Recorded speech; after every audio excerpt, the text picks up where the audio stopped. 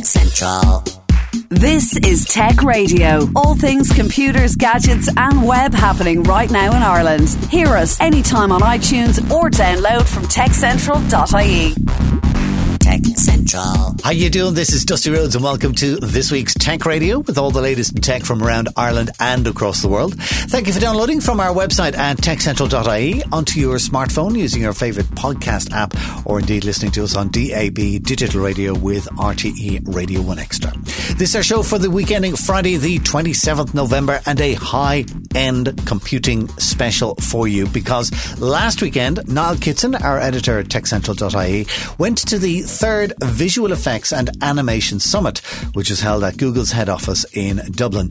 There he met up with people who work on high-end computers every day, from filmmakers to app developers to people working on 4K and virtual reality itself. So without further ado, let us take you to Google right now to hear from the people who are literally at the cutting edge of tech. I'm out at Google's head office on Barrow Street in Dublin 4 for the Irish Visual Effects and Animation Summit, and I'm meeting here with one of the co-founders of the event, Laura Livingstone.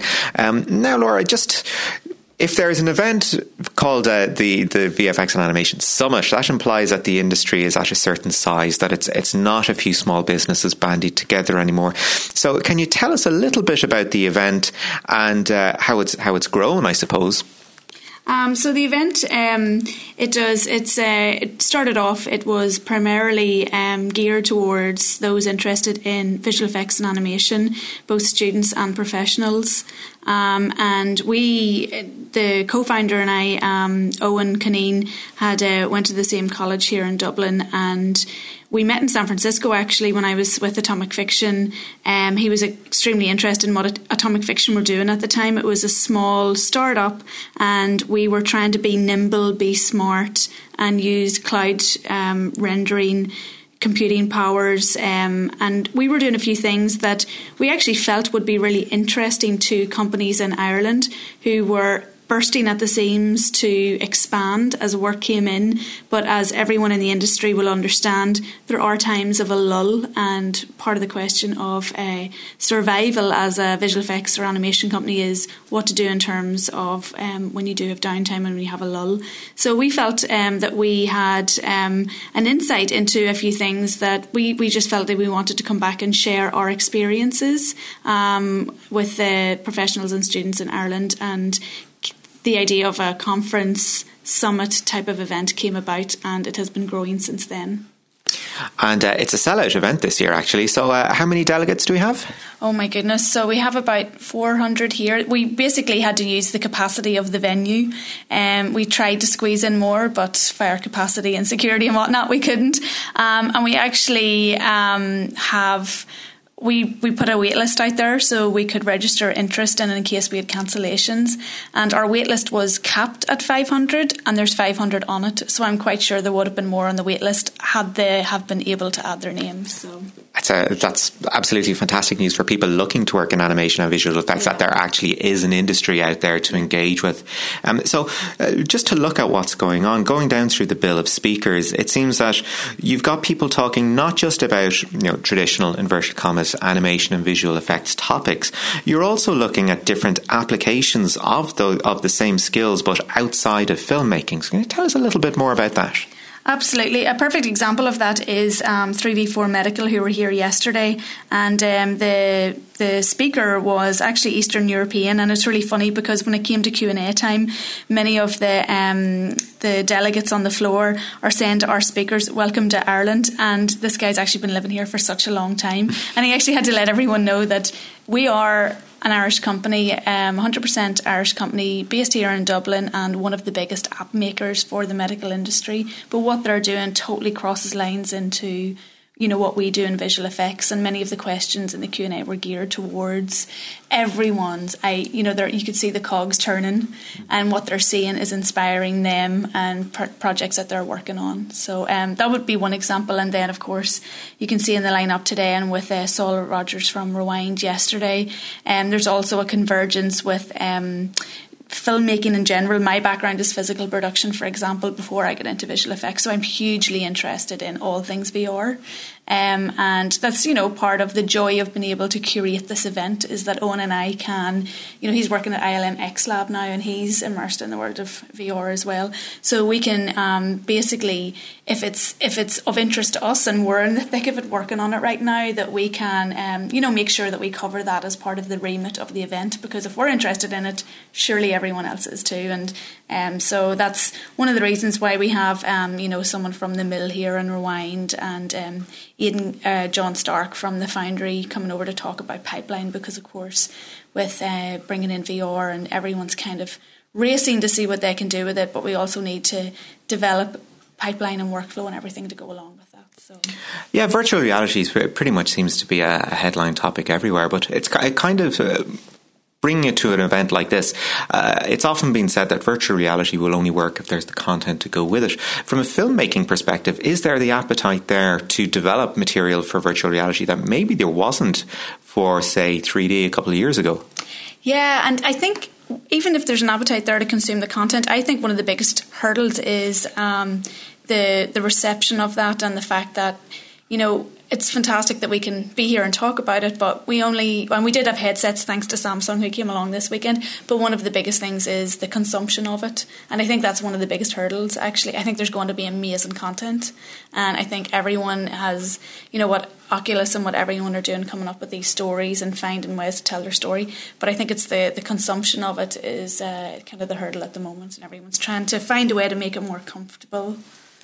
Thank you, Laura. Thank you.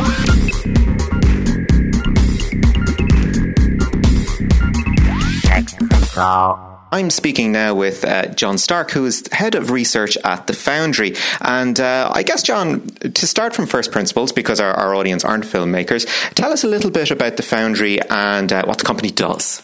So the Foundry produces software tools for, a range of industries, for media production, design, and we focus very much on content creation and visualization.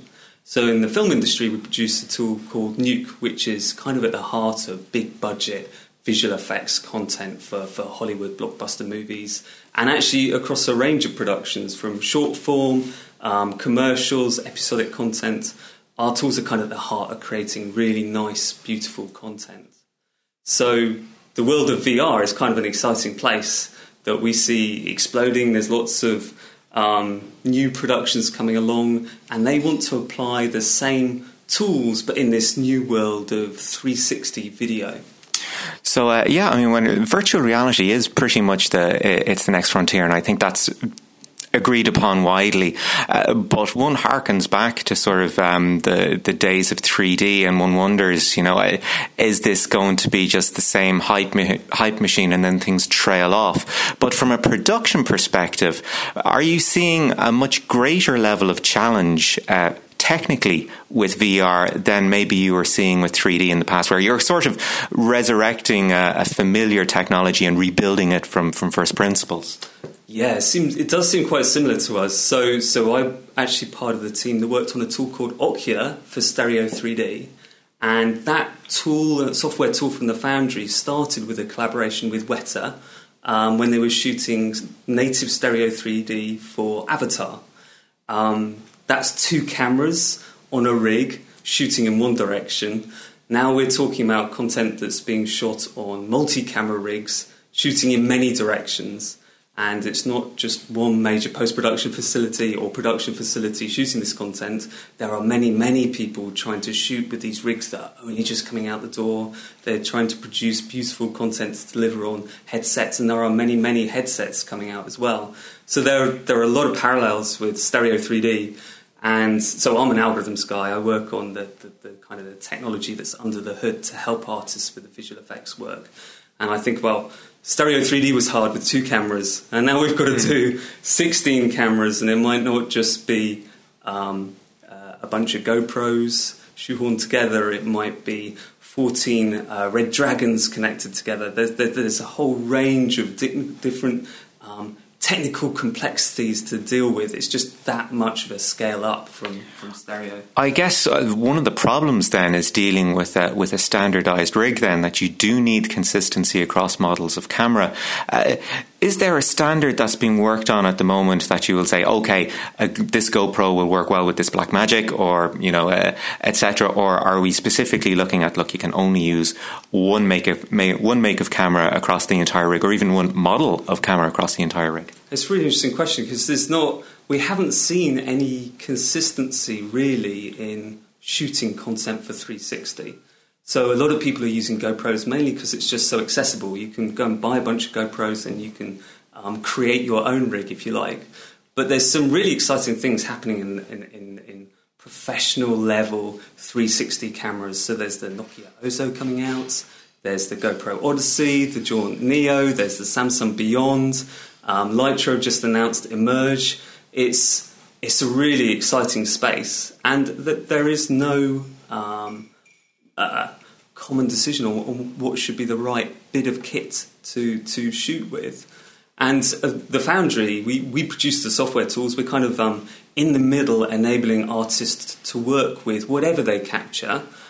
So we're kind of agnostic to how you capture the content, and we're building relationships with Nokia and Jaunt and Google and these guys building these amazing rigs.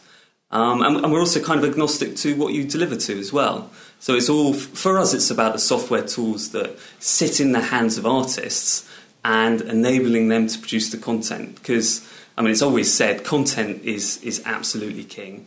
As soon as you get good, high-quality content, then that's going to drive the uptake of VR as a new medium.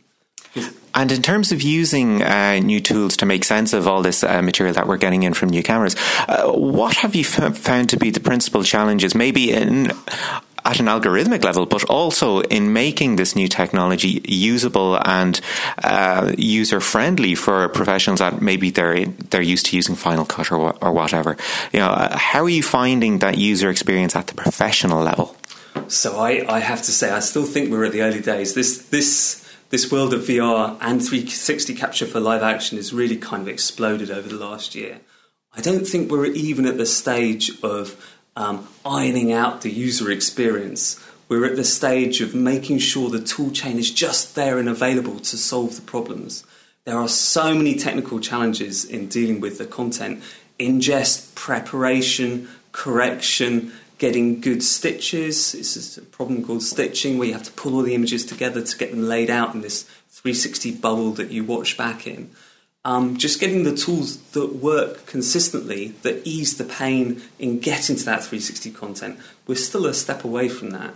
So we as software tool creators, we're trying to collaborate with our clients, working on productions to try out new workflows, try out new tools, understand what's easier to use, what's not easier to use. So this is kind of an area we're feeling our way with right now. There aren't any definitive answers, I have to say. Great, thank you, John. That's right, thank you. Nice to meet you.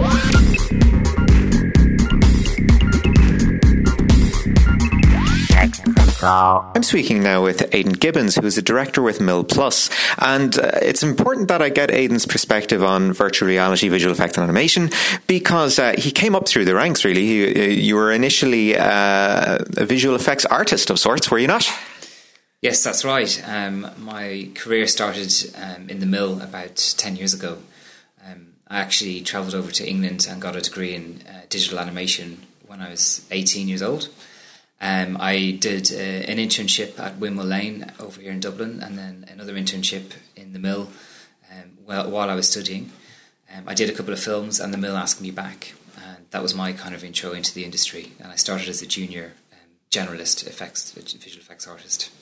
So your career has grown up pretty much, very much in tandem with developments on the sort of the post-production end of things. So when you started getting into actually making your own films or your own commercials, an interesting challenge that must occur from your perspective is that, having worked in the post-production end, you must be thinking, this would be a great opportunity to try out this technology. Absolutely, and I think it's only been in the last year or two we keep getting approached by our clients to look at more interactive things and how their brand can exist in other areas. And one of those areas is virtual reality. That's what we've been looking at recently. Yeah, in particular, having worked with 3D and virtual reality, when it comes to coming up with a project, say, I know you've worked with car manufacturers like Lexus, SsangYong and Jaguar in the past. When a company comes to you with an idea or saying, we've got this product, at which point do you go, do you know what, this would be a great laboratory for 3D, or something in virtual reality would work really well with this product? I think very early on, when we see a storyboard for something, we can see if there's a really good story there. We may suggest that actually this could work very well in VR. I think, to be honest, at this stage, we tend to get clients coming to us with an idea for VR, and it doesn't tend to work both ways. So we tend to get, first of all, commercial, and then maybe off the back of that, they want to try something in VR. One thing that we found out that is, we try and guide our clients into creating VR content that is unique and is not necessarily tacked on to a commercial. I think it's important to say that VR, you should do a VR project for a reason, and it's not just because you can do it. And it's finding stories in the VR space for them. I think that might have been a problem with 3D in the past, when people were trying to sell 3D, particularly 3D in the home, where people didn't have 3D sets to begin with. So films were coming out and being reverse engineered into 3D, and I think it created a degree of skepticism. Do you think that isn't going to be an issue this time around with virtual reality? No, I think it's still going to happen. And I think the reason is because everyone is still experimenting and still trying. And as I was mentioning in my talk earlier, we're in a very kind of this stage of gimmickry still with VR. But that's necessary for a medium to grow. And the same thing happened with 3D. When people first got their hands on 3D, they were doing lots of crazy stuff and doing 3D where it wasn't needed. But I think without that experimentation, it's difficult to progress. So it's only a good thing, but the content will get better in the future. I think one of the interesting things about VR is that, as opposed to 3D in the cinema, which we're kind of used to now, is that 3D in the cinema works in the cinema context. VR is almost going to be the opposite, where it will have to work in the home context before it can be translated anywhere else, simply through the cost of the headsets. Do you think that'll be the case? Yes, I think in the next couple of years we're going to be having headsets at home, and I think it's. When I say headsets at home, I mean in terms of gaming, and both in terms of viewing content. So I'm talking YouTube content and Facebook content. I'm not sure where VR has a space in a public domain. So in terms of cinema, I'm not sure people will get together and put on a headset together. That seems a bit weird to me. But what I do think is that people will connect together from the comfort of their home and come together in the virtual world. Great, thank you. This is Tech Central, your weekly tech podcast from Ireland's techcentral.ie. I'm speaking now with Sol Rogers, who is founder of Rewind, and I guess we've been talking with people so far about the applications of virtual reality in the creative space, be it in animation, be it in features, be it primarily as a visual effects tool.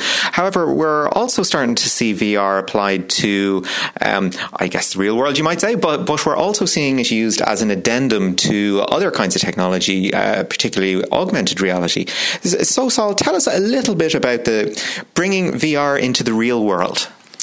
Hi, well, thank you very much for letting me join you on this podcast today. So, virtual reality, when I talk about the real world, is actually starting to create content that is outside of R&D projects. So things which are for consumers at the end result. So on one end, we created a VR simulator for Red Bull in a true VR sense.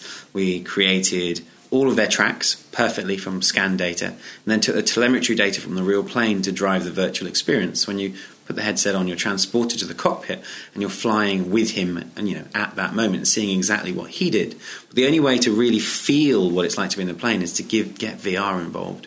So stereoscopic, positional tracking, and all of the good stuff.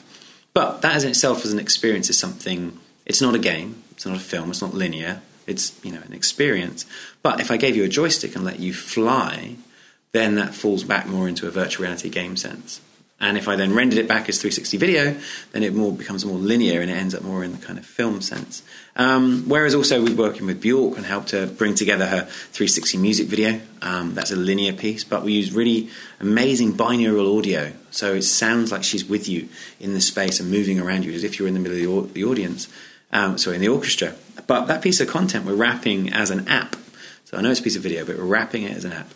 And it'll be sold on iOS, Android, and every other platform as a piece of content.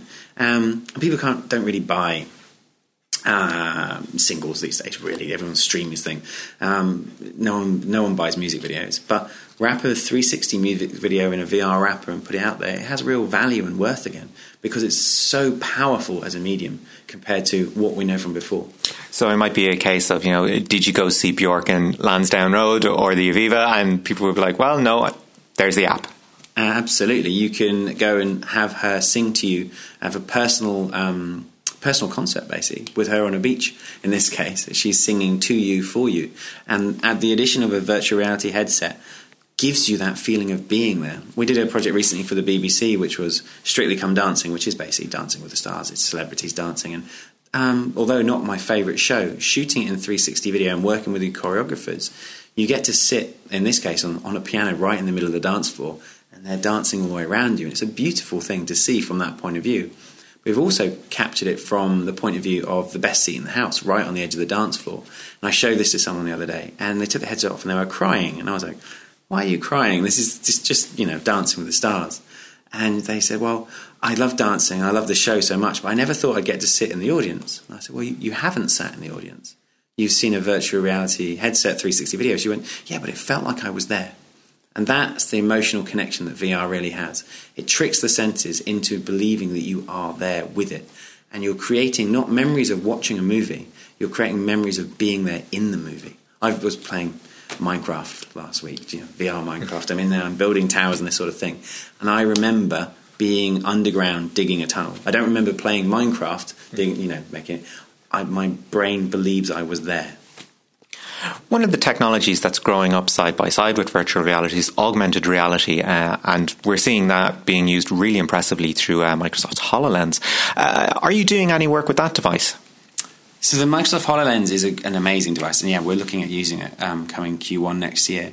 And also, if you haven't had a delve around, there's a thing called Magic Leap, which no one knows of, but there's a lot of internet chatter about. Again, we believe it's a headset. HoloLens and Microsoft have stopped calling it AR, they've started calling it MR, merged realities or mixed realities, trying to get away from tablets that you waft around for AR and bring it into a different space.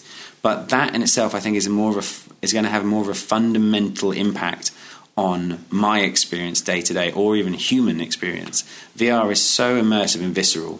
It's something you go for your extreme premium, I'm going to go and do something else. Do you think we're at the stage where both technologies will become distinct, as augmented reality will become sort of the informational overlayer of what you're already doing, while virtual reality will be a complete recreation of what you're doing?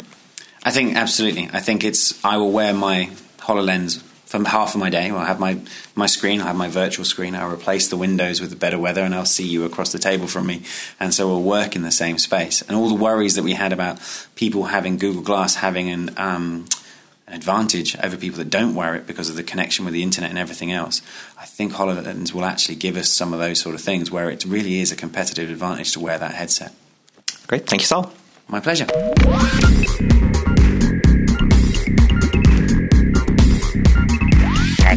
I'm speaking now with Robert Cairnduff, who is the COO of 3D4 Medical, one of the, I guess, most well-known app developers in the States, certainly in the medtech field, but for some reason not so well-known over here, but we'll lift the lid on that now. So the reason Robert is here because we're all getting very used to very elaborate visual effects in the movies, which is why we're at the Irish VFX Animation Summit.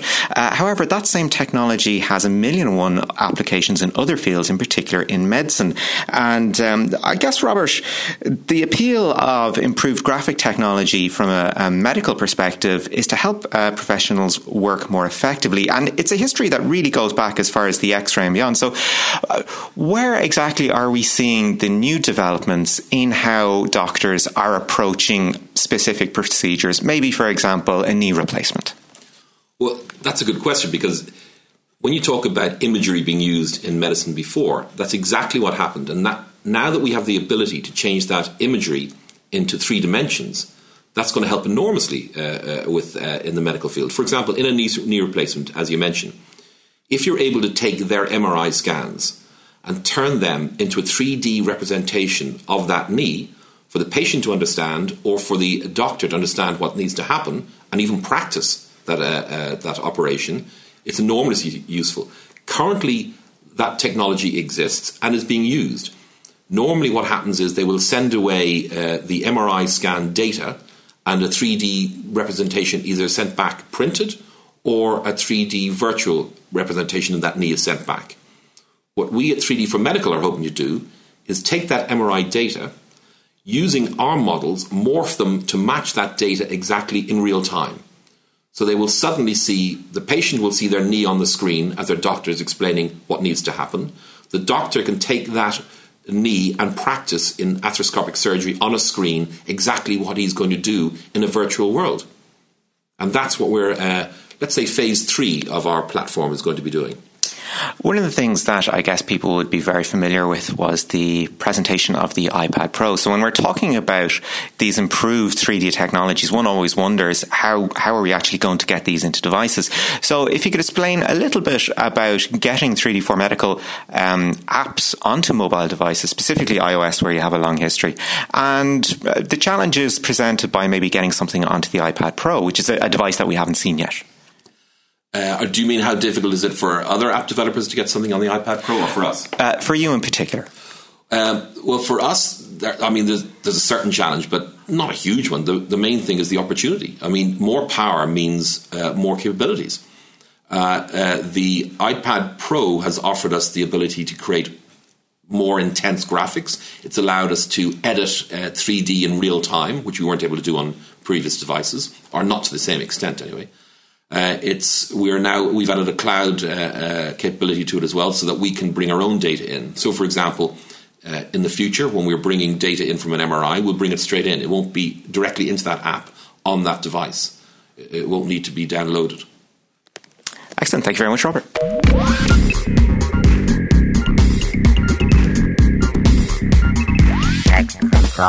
Lastly today, I'm speaking with Anil Kokaram, who is a professor at TCD, an entrepreneur, former founder of Green Parrot Pictures, which was acquired by Google in 2011, and also an Oscar winner for his work on, making films easier to watch without you actually noticing that anything has been done to them.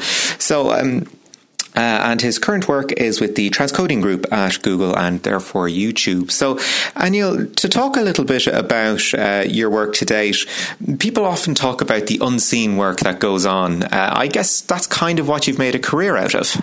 That's quite right, yeah. A lot of what we do is not visual effects, is not obvious in the production, even in YouTube, but it's all about improving picture quality.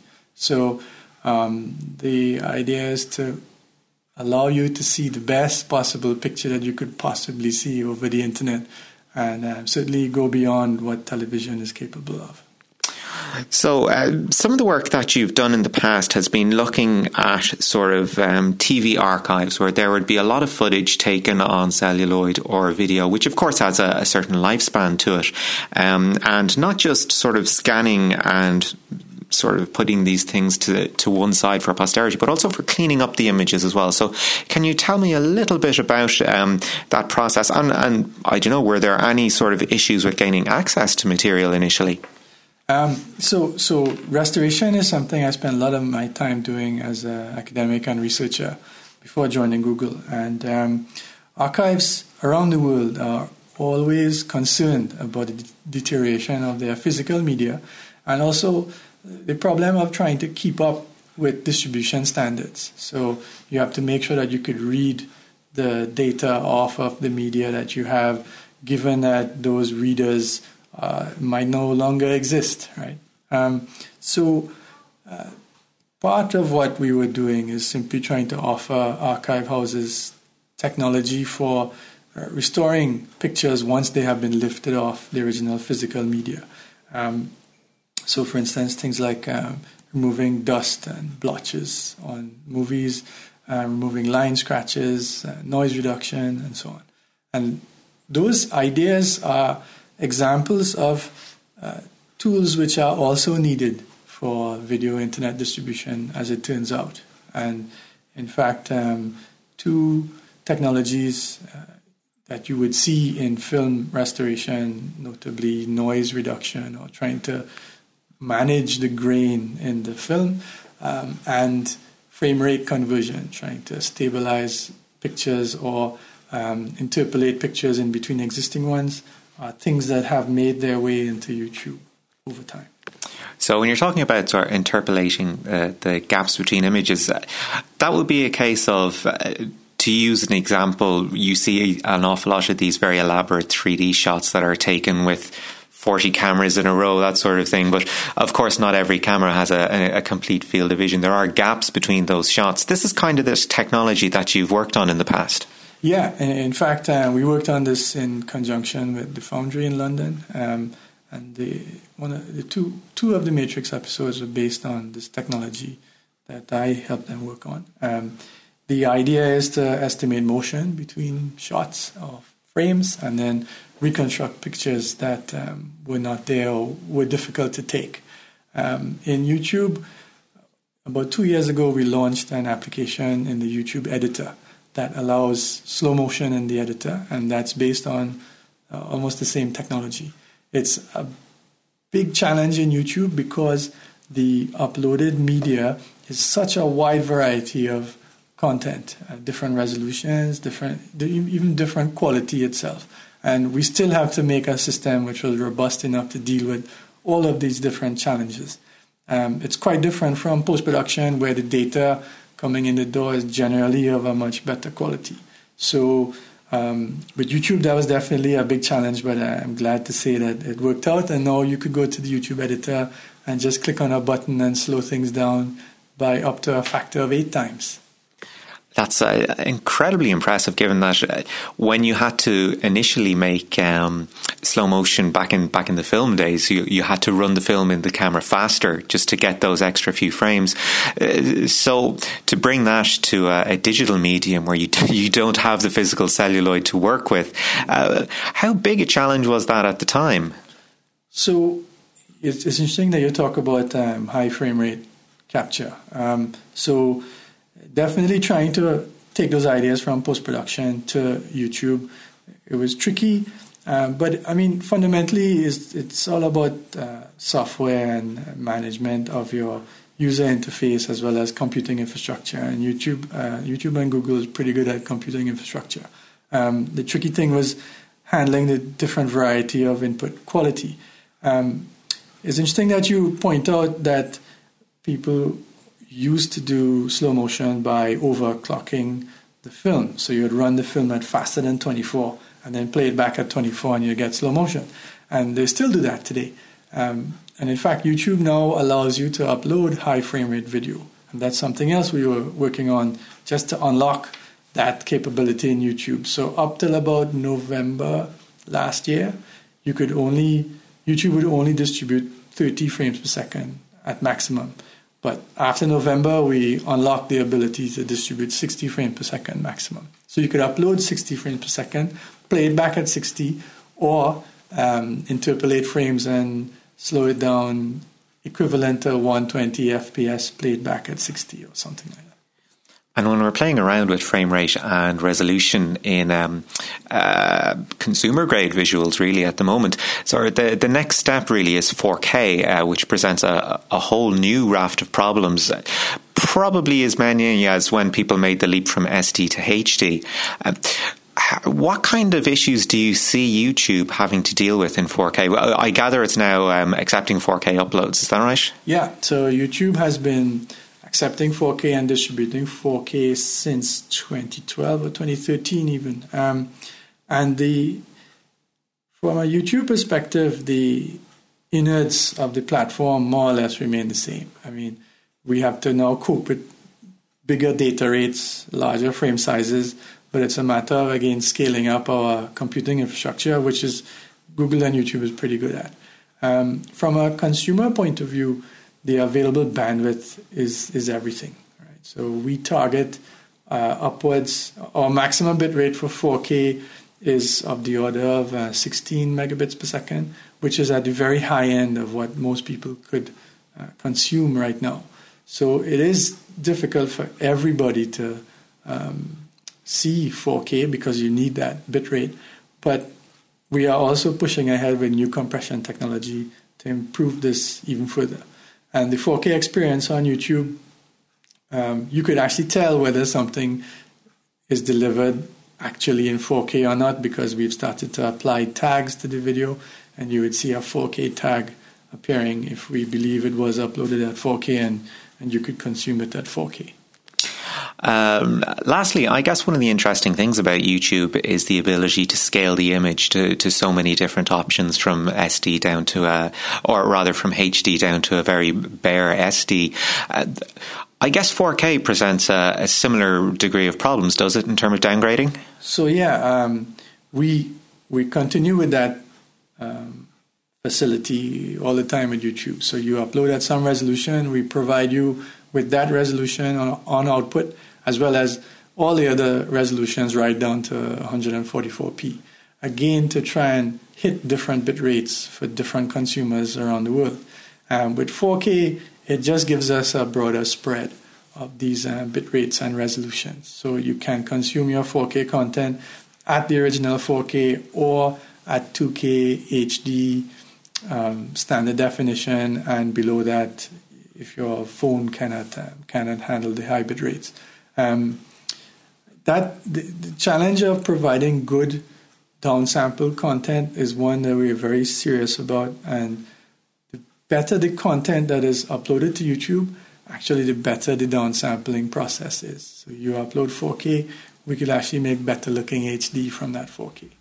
Oh, right, okay. So in the future, if there's a rule of thumb, it's basically updating the highest quality you can find, and you guys can look after the rest. That's it, exactly. Whatever you have, give us the best you have, and we'll distribute the best quality for you. Thank you, Neil. Thanks a lot. And that was Niall Kitson, our editor at TechCentral.ie, talking to loads of people at the 3rd Visual Effects and Animation Summit at Google's head office in Dublin last weekend. That is our show for this week. Remember, next week is our very own toy show, looking at all the tech toys that you should be asking for this Christmas. It's my favourite show of the year. Remember, you can keep in touch with Irish Tech News with hourly updates, daily newsletters and more from TechCentral.ie, as well as our weekly tech radio show online and every Friday at 6pm on DAB Digital Radio with RTE Radio 1 Extra. Until next week, from myself, Dusty, and from Niall Tech Central HQ, take care. Get Tech Radio. Subscribe for free with iTunes or download on demand at techcentral.ie. Tech Radio is produced by digitalaudioproductions.com. Tech Central.